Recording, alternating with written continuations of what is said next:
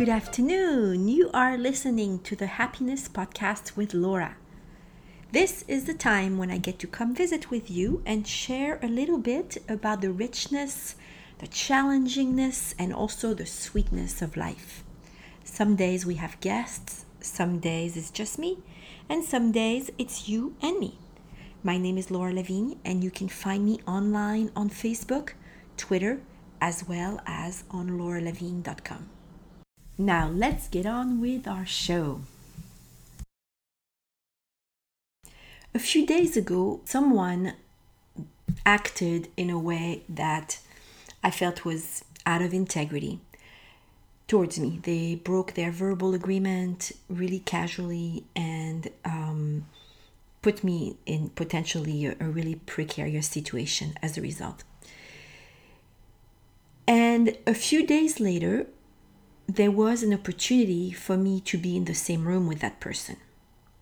The verbal agreement breaking had occurred over text, so I hadn't seen them. And as the time grew near for me to get together and be in the same room with that person, I started feeling increasingly anxious, just really uncomfortable. And at the last minute, I made sure that there wasn't going to be an in-person meeting. But my mind was not at ease with that. I was thinking, why is this so uncomfortable? I knew for sure that I hadn't done anything wrong. And yet there was this almost survival mode of just not being in the same room with that person. And a friend of mine was encouraging me. She was saying, well, I think maybe he needs to look at you in the eyes. And I just couldn't. But I could sit with myself and try to figure out what the heck was going on. What was it? What was the principal emotion involved in this semi-panic in not being in the same room with that person? And what I came up with, which was weird, was not fear. It was guilt. Even though it had no reason to be, I felt guilty and I felt dirty. And I felt as though I had done something wrong and I couldn't shake it. And as I tried to figure out where does this come from, this basically I'm catching someone else's action, the result of someone else's action and making the emotion mine. When did this transference or when did this start? It was odd, and I felt that it was an opportunity for me to get cleaned up and clear about this way of reacting to a situation where I had been wronged. So I did a little thinking and a little journaling, and what I came up with is what I think the genesis of when this started. And I'm going to tell you that story because I think this might be something you're going to be able to relate to. And it's a story that's in my book, Petites Histoires, if you're interested in reading it. So it started in the late 70s. I'm going to say maybe early 70s, maybe 72, 73. I was in elementary school in France, and it was a Monday morning. The teacher probably wanted to have a break, and so she asked all the students to sit down and write what they had done that weekend. So we did. Heads on paper, little French desks, and we went at it. And everybody wrote, and when we were done, we handed the paper to our teacher, and that was the end of that exercise. Well, I wrote what happened for me that weekend. What had happened for me that weekend was that my mom and I and my brother and my sister had stayed home, and my dad had gone to visit a friend/business associate of his in the south of France, like he did occasionally. Now, the tricky part about this was that business associate / friend was Brigitte Bardot, the really famous movie actress. They worked together, they did some art together, and she would come to my house. And to me, I never really thought about it as anything, a big deal at all. So when I was asked what we did for the weekend, I said we stayed home. My dad went to see Brigitte Bardot and spend the weekend with her. And that was that. So the next day, right before the end of the day, the teacher has all of our copies in her arms and she is about to give back the papers to us with a grade. So she's holding that stack of paper. I can still see her, and she's handing each kid back his paper or her paper, and she's making little comments like, maybe Paul went fishing with his dad and she's saying how nice that is, and maybe Natalie baked with her mom and she's making a little comment on that, and everybody's feeling really validated. And one by one, maybe 25 of us.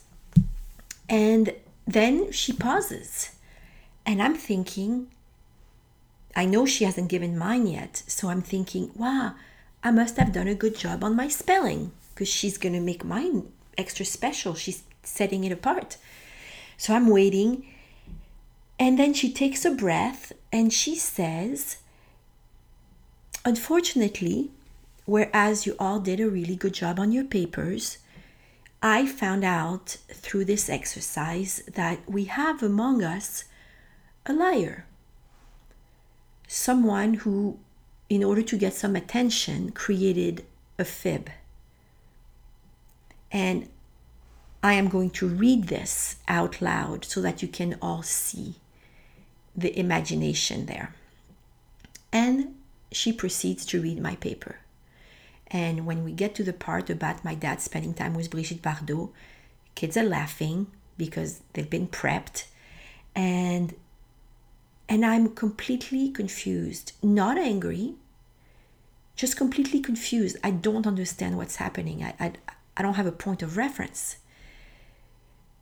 My girlfriend, my close girlfriend, Carole, had been at my house many times and knew that this was a common thing. But she's 8 years old, so she's not going to stand up for me. She's looking just about as uncomfortable as I am or more.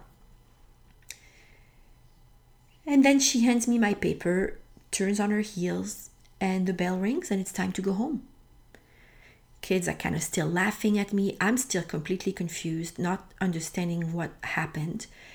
And I make my way home. And my way home is just 5-10 minutes from the school. And on the way there, between leaving the school and getting to my house, something in me profoundly shifted. Some layer of innocence went away. And in its place came some sort of gooey, sticky, brown stuff that I can't really name, but that feels like shame and guilt and yuckiness and was mine. So I had no sense of injustice. I had no sense of anger. All I could feel was this yucky sense of shame. To join Laura's community and to support the podcast, visit lauralevine.com and follow Laura on Twitter at Laura Levine. That's Laura Levine spelled Lavigne.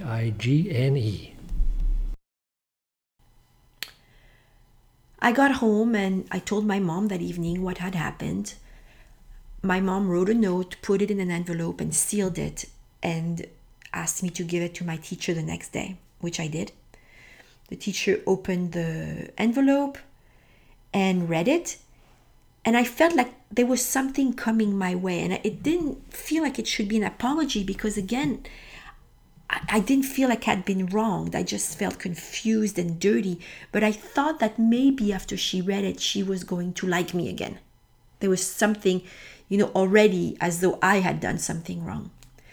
Nothing happened. She put the paper in the envelope on the desk, and there it sat for the whole rest of the day.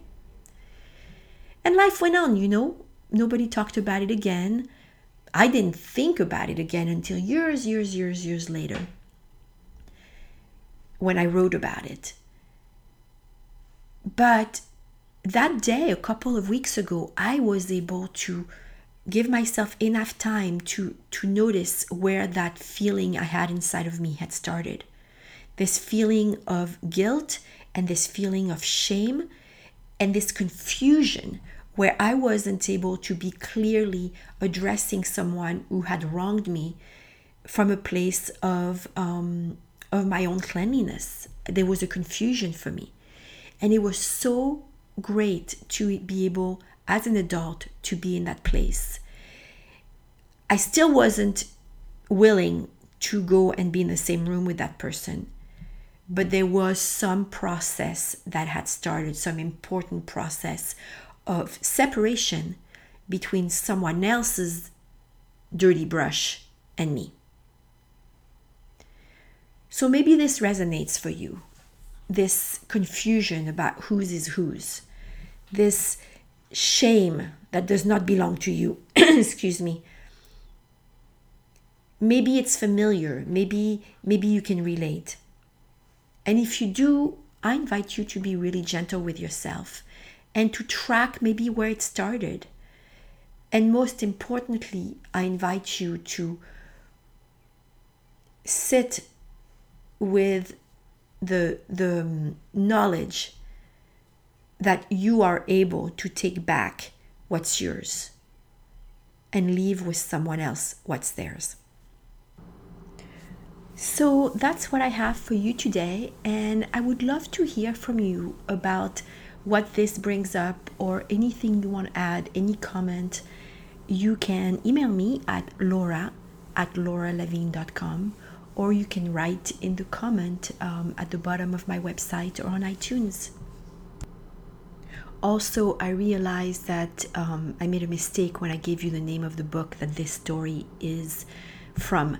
It's in my Pink Hair and Chocolate Cookies book, not in my Petites Histoires. I hope you have a lovely rest of the day, that you remember how sweet life can be, and that you don't let anybody put their dirty brush on you.